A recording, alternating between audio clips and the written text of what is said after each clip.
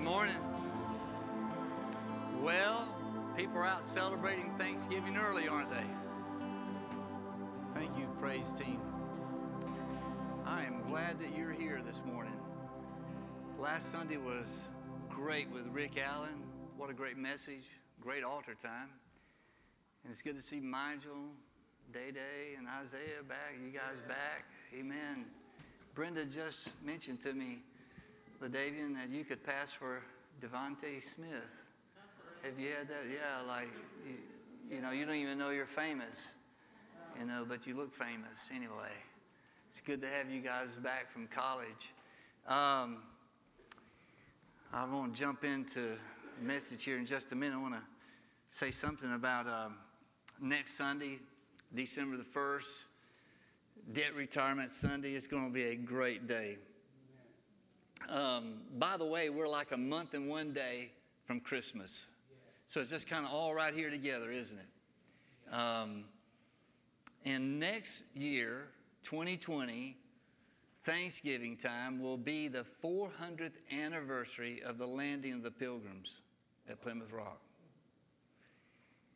Isn't that wonderful?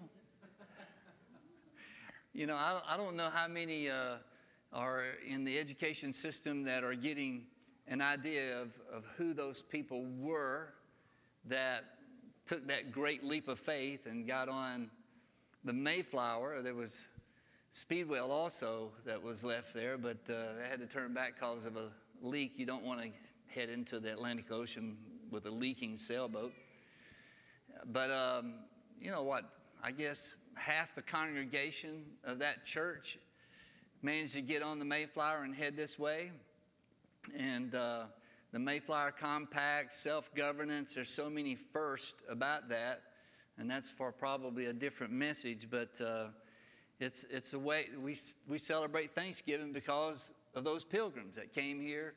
They're kind of vilified in some way that they brought European diseases here. And, well, the reality was just about all the women died that first winter.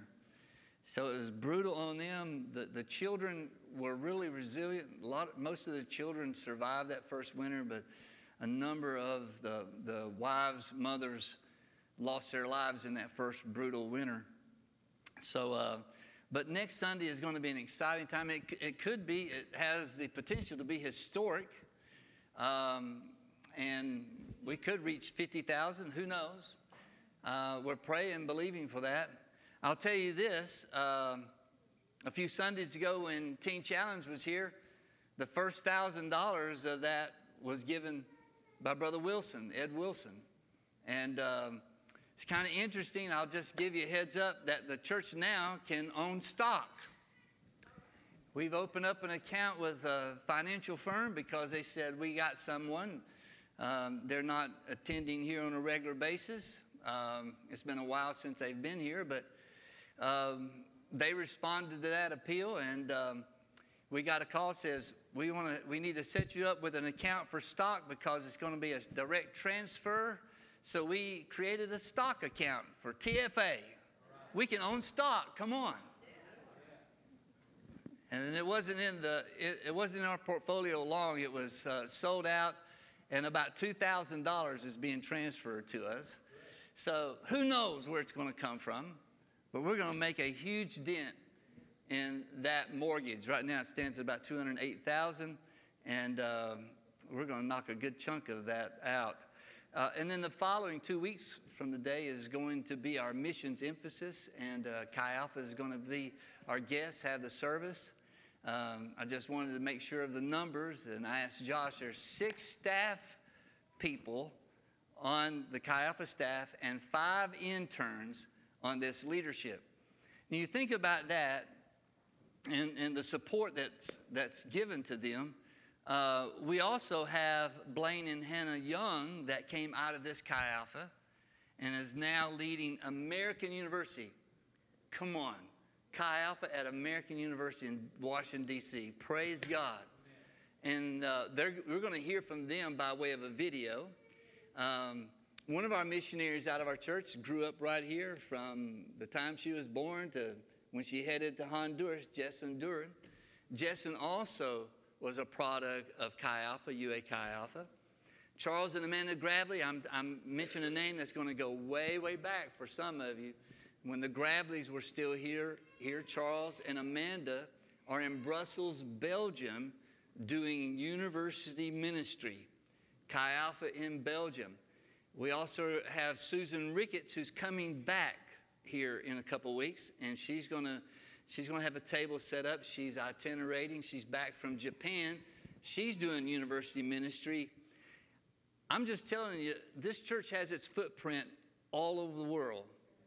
And Chi Alpha Ministry, there's not a better place for us to engage our world than on the university campuses around the world. And this team went to Vietnam. They've been to India. They've been to Sri Lanka. Where else did you guys go that I'm missing? Indonesia, right? Twice, I think you guys have been to Indonesia. And the minds that are inquiring about the great questions of life, that's really happening on the university campus. So this is going to be a great month. Not too many people know this, not because I just haven't said too much about it, but right after, the day after our missions emphasis, I'm on board a plane and we'll spend 3 days in Cuba on a missions trip. So I'm been assured that David Rayleigh says I will get back. But I'm looking forward to that. So much is going on in Cuba mission-wise. Well, let's jump right into the message. I'm going to take you to two places in the Word of God. One is in Proverbs chapter 3. Another one is in Malachi. We're going to hit Malachi in a couple places. When Israel entered into what is called the Ha'eretz, the land, because Israel's covenant with God is connected to the land. It's all connected to the land.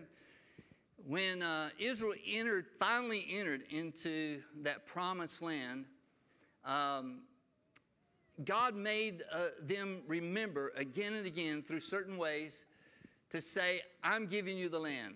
You're not just going to acquire the land. You're not just going to conquer the land.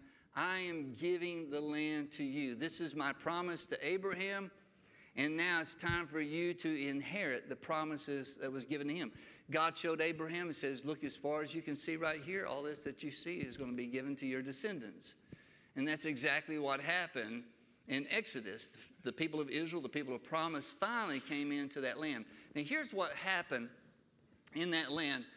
God allowed them to stay in Egypt long enough for the corruption and the sin of the Canaanite culture to come to a place where it reached that level where God says, I've got to replace the culture that's in that land with a different culture. The Canaanite culture had gotten to the point that it's hard for us to imagine people sacrificing their children, human sacrifice, idolatry. It was as pagan and as decadent as a culture could be. It was unbelievable what was going on within that culture. The very thing that God displaced that culture of paganism and idolatry was a culture that can be described with one word. One word. I'm prone to have these rhetorical questions I give you. And Andrew's not here, so he's not going to answer them for me. But, that's when someone doesn't know the rules, just like you ask a question, hey, I have the answer, let me answer. But one word described the culture that God wanted to put in the land through the people of Israel. Would you want to take a stab at it? It's the title of the message, honor. God wanted to establish, it says, oh, that doesn't sound like everybody's clapping, yay. But everything flows from that. And I'm going to reference, before we go over into Malachi, I'm going to reference one of the great chapters in Proverbs, chapter 3, because part of that chapter, like in verse 6, that great admonition, exhortation, trust in the Lord with all your heart, lean not on your own understanding, in all your ways acknowledge him, and he will direct your path. Right after that, there's another admonition, fear the Lord. And then right after that, in verse 9, this is where I'm going to take you. I memorized this mostly out of King James. Looks like most of us who grew up in church, that's a translation we're used to. But it talks about honor the Lord with thy substance. Is it up there? And with the first fruits of all thine increase. And then he has this blessing that's going to follow. This word honor is where we're going to focus on today. It is the Hebrew word kabod, and it means to make heavy, and it's really close to the word glory, which is kabod, and it means heaviness. Actually, sometimes honor is translated in the Bible to be glorified, to add value to add weight to add importance to. And so when he says, honor the Lord with thy substance, he's talking about creating a culture of honoring God, to put him in a place of value. Solomon articulated this in Proverbs 3 when he wrote these words, honor the Lord with your substance. The NIV may say wealth, or with what you have. We don't look at our resources as wealth.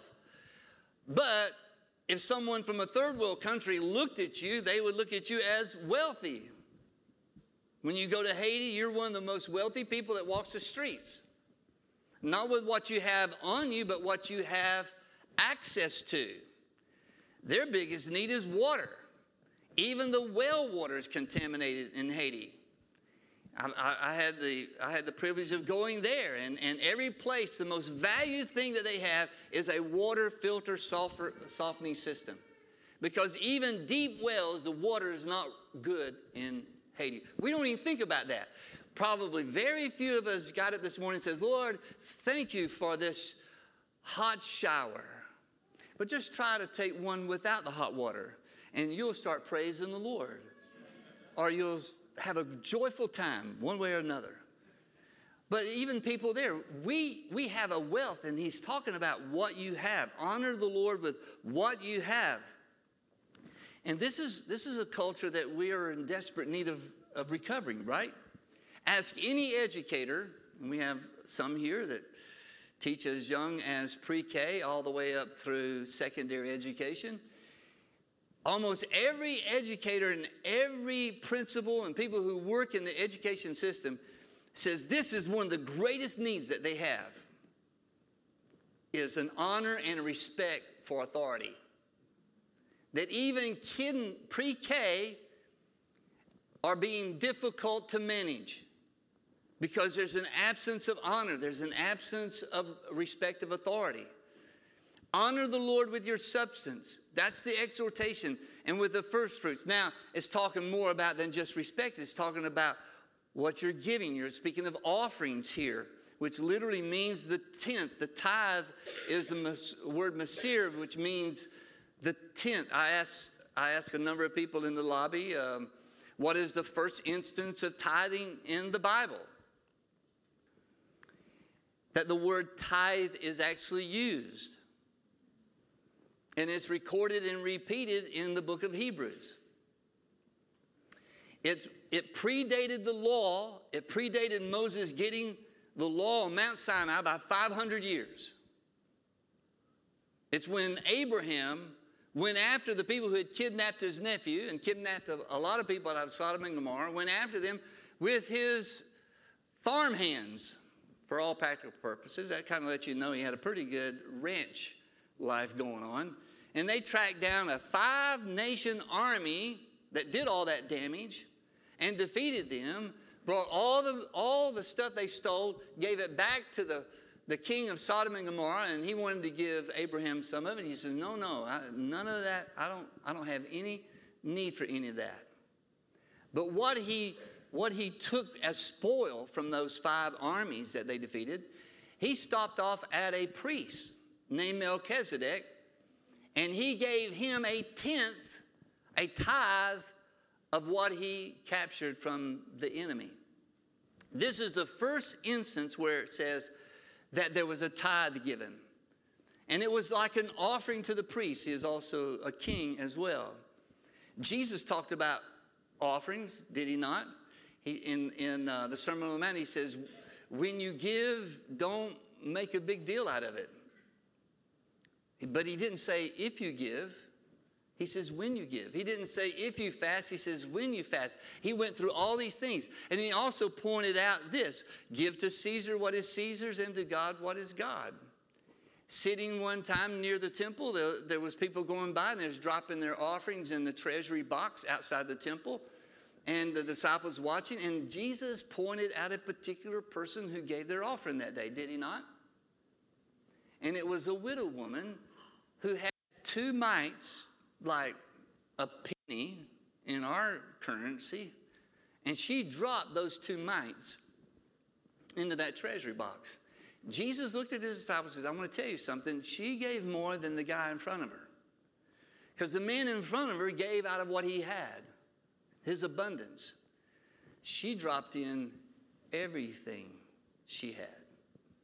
Some of you might remember Paul Yonggi Cho or the church in the church in Central Korea, Seoul, South Korea. It used to be 400, 500,000 people in that church. They could seat 10,000 people at a time, and then have services all through Sunday, and everybody couldn't get into a service. But they would blow a whistle and tell everybody to get out. And says, you make room, and here comes the next 10,000. But when they built that massive building in Seoul, South Korea, they were strapped for money. The economy had just tanked. And they were having kind of like, not what we're having because we're reducing the debt, but they were just trying to get more resources. So they called for a day of where people would bring an offering. And the turning point in that church was a poor woman in the church who brought her chopsticks and bowl.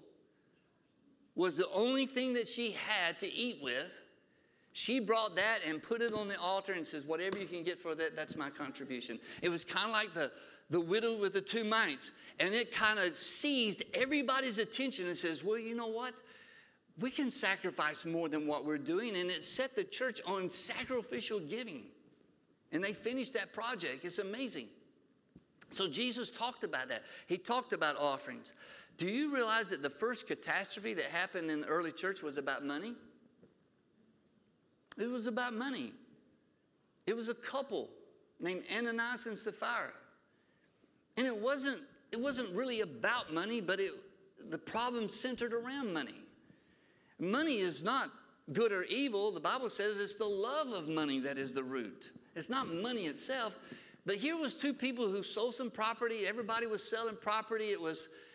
someone told me recently, said, well, the church the New Testament doesn't talk too much about tithing and anything. It's just like you give differently. I said, yeah. And they started by selling everything they had and pooling their resources. So I don't know if anybody wants to do that today. But here's 2 people. They sold their property. And here was the problem. It wasn't the money. It was what they wanted people to think about them. They wanted everybody to think that they were giving everything that they sold that property for. And Peter even asked them, did you sell it for this amount? Yes. And I said, yes, that's the amount we sold it for. And he says, why have you decided to lie to the Holy Spirit? You haven't lied to us. You've lied to God. It wasn't about the money, was it? It was the perception they wanted. They wanted the pride of saying, see, we're giving everything. We're like the little widow giving her 2 mites. We're like the lady with the bowl and chopsticks. This is all, and we're giving it all. And they wanted people to think about how great of a giver they were. And then Ananias dropped dead. His wife comes in, and the same thing is replayed. It's like, well, that's a drastic measure. It's almost as God says, we have got to stop a culture of deceit that will displace honor. God has always wanted his people to honor him. It's the same, kabod is the same as the word that opens the 5th commandment, the first commandment in our relationship. What is that? Honor your father and mother. And Jesus even pointed out that honor your father and mother is the first commandment with a what? Promise. And the promise is you're going to live longer. And probably practically you're going to live longer because if you take their advice, you'll make better decisions. Right? But it's the same concept. Honor and respect. He did not say that you had to agree with your parents throughout your adult life. Just honor them. Give them the respect. When they're sick, take care of them. When they are in need, take care of them. And that was being eroded in Jesus' time, if you'll just read about it. Let me take you to Malachi, because here's the first book in the Bible records Abraham tithing 500 years before the law was given in the book of Exodus. And here's the last book in our Old Testament. And it talks to chapter 3. We can go to chapter 3 right now, but I think would be a disservice to what Malachi was getting from the Lord if we did that. So we're going to stop right here in chapter 1 of Malachi. I want you to see it's all about a culture of honor. Look in verse 6. The Lord says, this is a prophecy, a son honors his father and a slave his master. If I am a father, where is the honor due me? This is God speaking to them. Where's the honor that I want you to honor me with? If I'm a master, where's the respect due me, says the Lord Almighty. It is you priests who show contempt for my name, but you ask, how have we shown contempt for your name? In other words, just the opposite of honor is dishonor, disrespect. And this is the answer, by offering defiled food on my altar. But you ask, how have we defiled you? By saying the Lord's table is contemptible. We're going to kind of touch on this. This is really interesting exchange here. So when you offer blind animals for sacrifice, is that not wrong? This is God speaking to them. When you offer a blind animal, is that not wrong? When you sacrifice lame or diseased animal, is that not wrong? Try offering them to your governor. Would he be pleased with you? You know, like, hey, we're going to have this. We're going to have lamb chops and, there's like sores all over the lambs. And no, I don't think we'll eat that. So he says, would he be pleased with you? Would he accept you, says the Lord Almighty? Now plead with God to be gracious to us. With such offerings from your hands, will he accept you, says the Lord Almighty? Oh, that one of you would shut the temple doors. It's kind of like God said, just stop it. I'd rather you not do anything than that. Shut the place up, shut the doors, so that you would not light useless fires on my altar. I am not pleased with you, says the Lord Almighty, and I will accept no offering from your hands. I'd rather you have nothing in your hand than that. And what the Lord is saying is the offering of animals blemished is the result of their attitude of dishonor. They didn't have an attitude of honor. They had an attitude of dishonor. And he says, I won't accept that. If you look down in verse 11, follow this with me. My name will be great among the nations, from where the sun rises to where it sets. In every place incense and pure offerings will be brought to me, because my name will be great among the nations, says the Lord Almighty. But you profane it by saying the Lord's table is defiled and its food is contemptible. And you say, what a burden. And you sniff at it contemptuously, says the Lord Almighty. Will you bring injured or lame or diseased animals and offer them as sacrifices? Should I accept them from your hand, says the Lord? Cursed is the cheat. Well, this is interesting language, isn't it? Cursed is the cheat who has an acceptable male in his flock and vows to give it, but then sacrifices a blemished animal to the Lord. For I am a great king, says the Lord Almighty, and my name is to be feared among the nations. In a culture of disrespect and dishonor, this is what happens. The people know better. They even pledge better. They say, well, okay, we're going to do better next time. We're going to offer, we have an animal out there that's perfect. And when it comes time, so I say, you know what? We just need to get by. And this is what happens when you have a culture of disrespect. This is what happens. So what does it mean when they said, the table of the Lord is contemptible and it's already defiled? This is what he's implying, that they look at what's going on and they say, well, other people are offering blemished animals. Why should we offer our good ones? The altar is already messed up. So we're not going to be the ones that giving them the best that we have out of our herd. They're not doing it. And this is what happens. Dishonor spreads like wildfire. Because we're like, they're getting away with it. I guess we'll get away with it. Somebody tells somebody how to get away with something, and they start doing what they can to get away with it. And this is what they were doing. And in the Old Testament, the principle of honor is the culture that God requires of his own. Everybody, I've come to this, you've heard me say this before, I think everybody is a faithful tither and they give offerings. It's just a matter of who you're tithing to and who your offerings are going for. And especially that first tenth, that first tithe. Look down and we're going to jump to chapter 3 here in verse 6. But before we get there, I want you to look at the last statement in chapter 2 that leads in to chapter 3. This is verse 17, I think it is, chapter 2, verse 17. You have wearied the Lord with your words. How have we wearied him, you ask, by saying. And this is the attitude they had. All who do evil are good in the eyes of the Lord. It seems like they're not hurting. Look at that. They're getting by. And even the psalmist says, I'm really bothered. It seems like all the wicked people are successful and all the people who are godly are just barely making it. You've never heard that argument, have you? All who do evil are good in the eyes of the Lord, and he is pleased with them. Or where is the God of justice? This is how they looked at things in evaluating what other people were doing. The leaders had fallen victim to, whatever. I'll just give whatever. And that seeps in and it becomes a culture of dishonor. There's really not a lack of money. There's not a lack of what we offer to the Lord.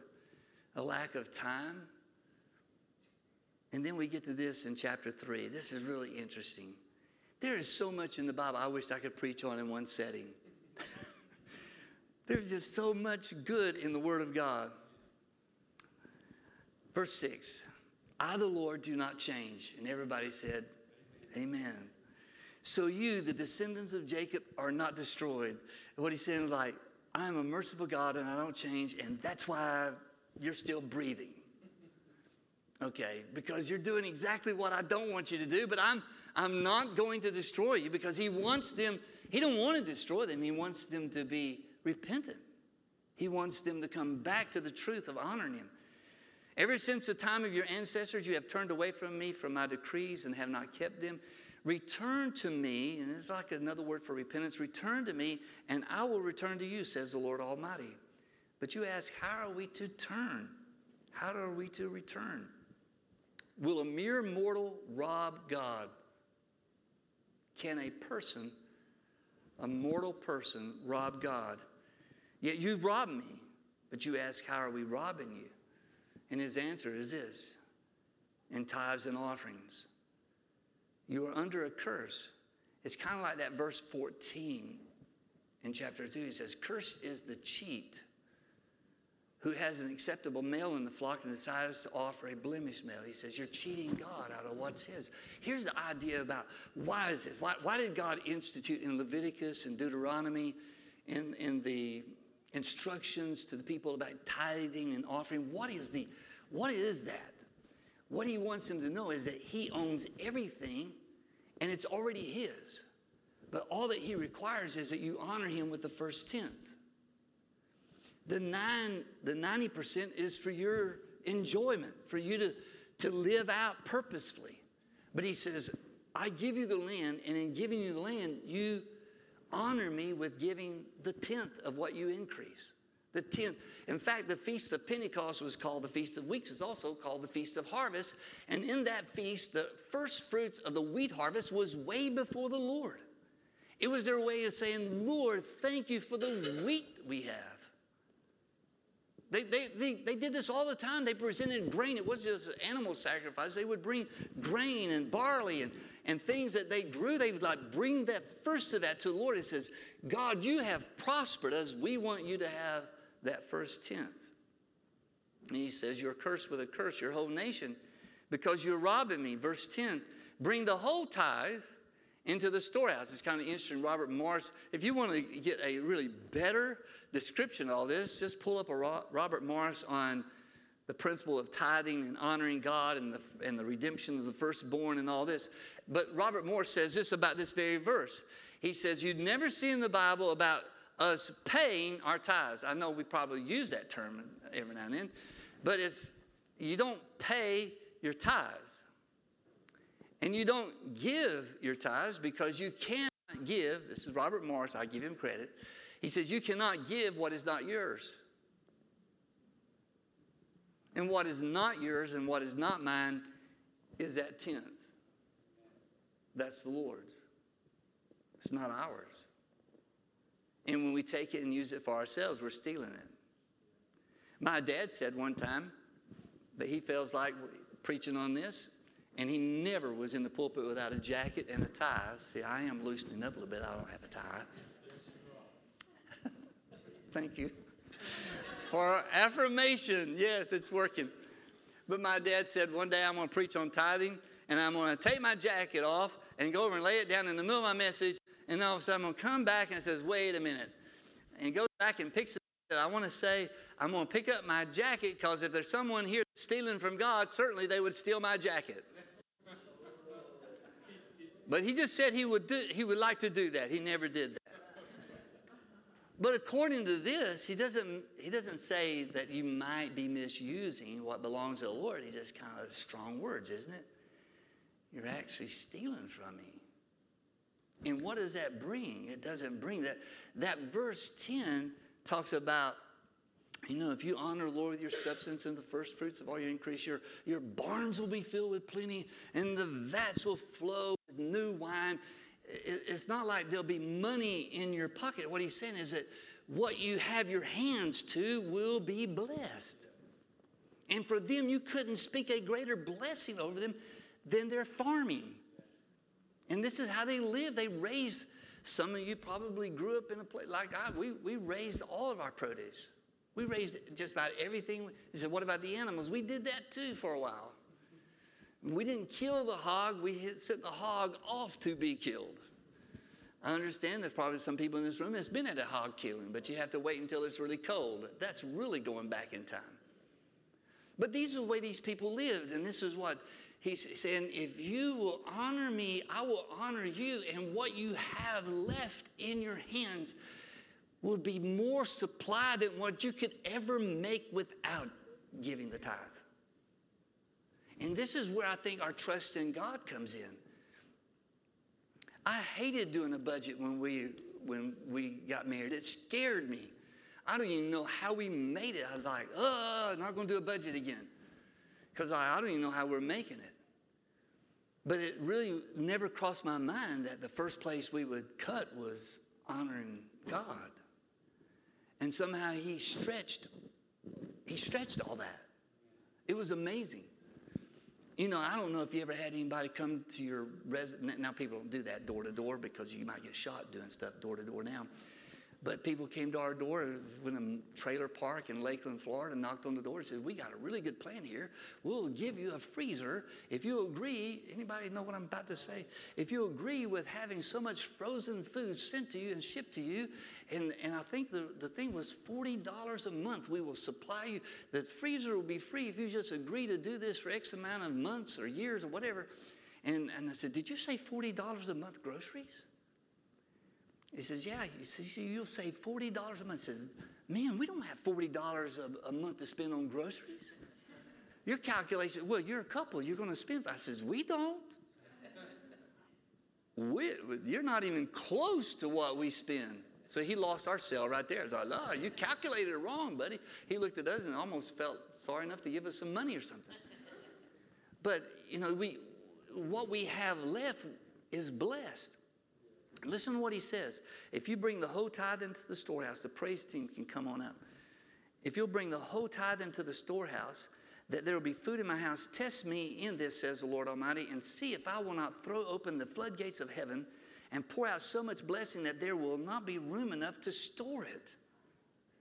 I will prevent pests from devouring your crops.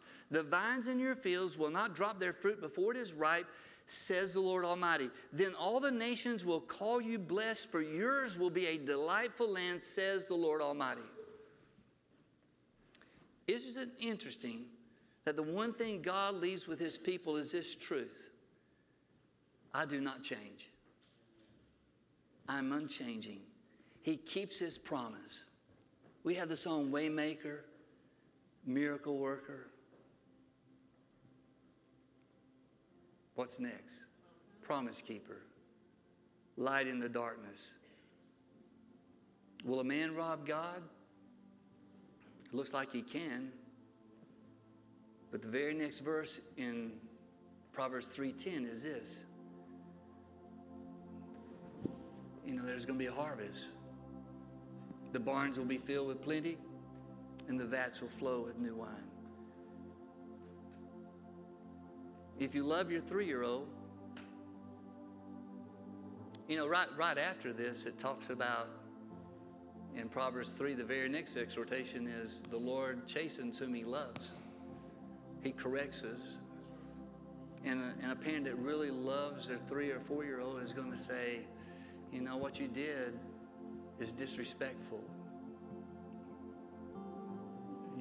You can break something, because we all break something. We all knock something off the table, it says, but you just don't want disrespect to become their culture. I remember one of our prime timers said to me one day, this is a long time ago, and they're not in the room right now, so I'm not. Had one of his grandchildren in the vehicle with him, and when they got home, he told his grandma, says, Granddaddy used the S word. Used the S word. And the grandmother says, what? Yes, he called somebody stupid.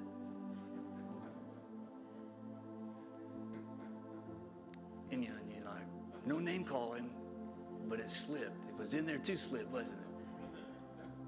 But what was the whole purpose of that? Because the child had already been taught honor, and that was stepped across, and it was the child correcting the adult. And I guarantee you, they will be gladly available to correct you when you step outside of that culture of honor. Would you stand with me? We're going to do This Is a Move. What are we doing? You do that? Sounds good? All right, I'm telling you, there was a breakthrough last Sunday at this altar. And, take this message and do with it whatever you want. That's your part. I did my part. But I want, if you need healing in your body, if you're in pain right now, if you're having discomfort right now, I want you to come and stand across the front. Because I think one of the things God wants to do is just bring healing. We got 2 people facing surgery. Brother Leon is facing surgery next week. And I want to pray for you. And Carrie is facing surgery. She needs God's hand on her. So you want to come down in her place, and she really needs God to work in this surgery and bring healing to her. So if some of you want to come and just stand with these who are up here, and let's lay hands on them. We're going to be praying for Leon. And if you know of someone that needs healing, somebody battling cancer, sing a song about God slaying giants here in that song. The giants are being slain. And there's some giants in people's lives that need to be slain. Addiction needs to be slain. Stand for them. Stand and ask God to break the addiction off. If you know someone who is battling some form of addiction, just come and stand here and say, Lord, I take authority over that, and I'm standing for them, that there would be healing. Hallelujah.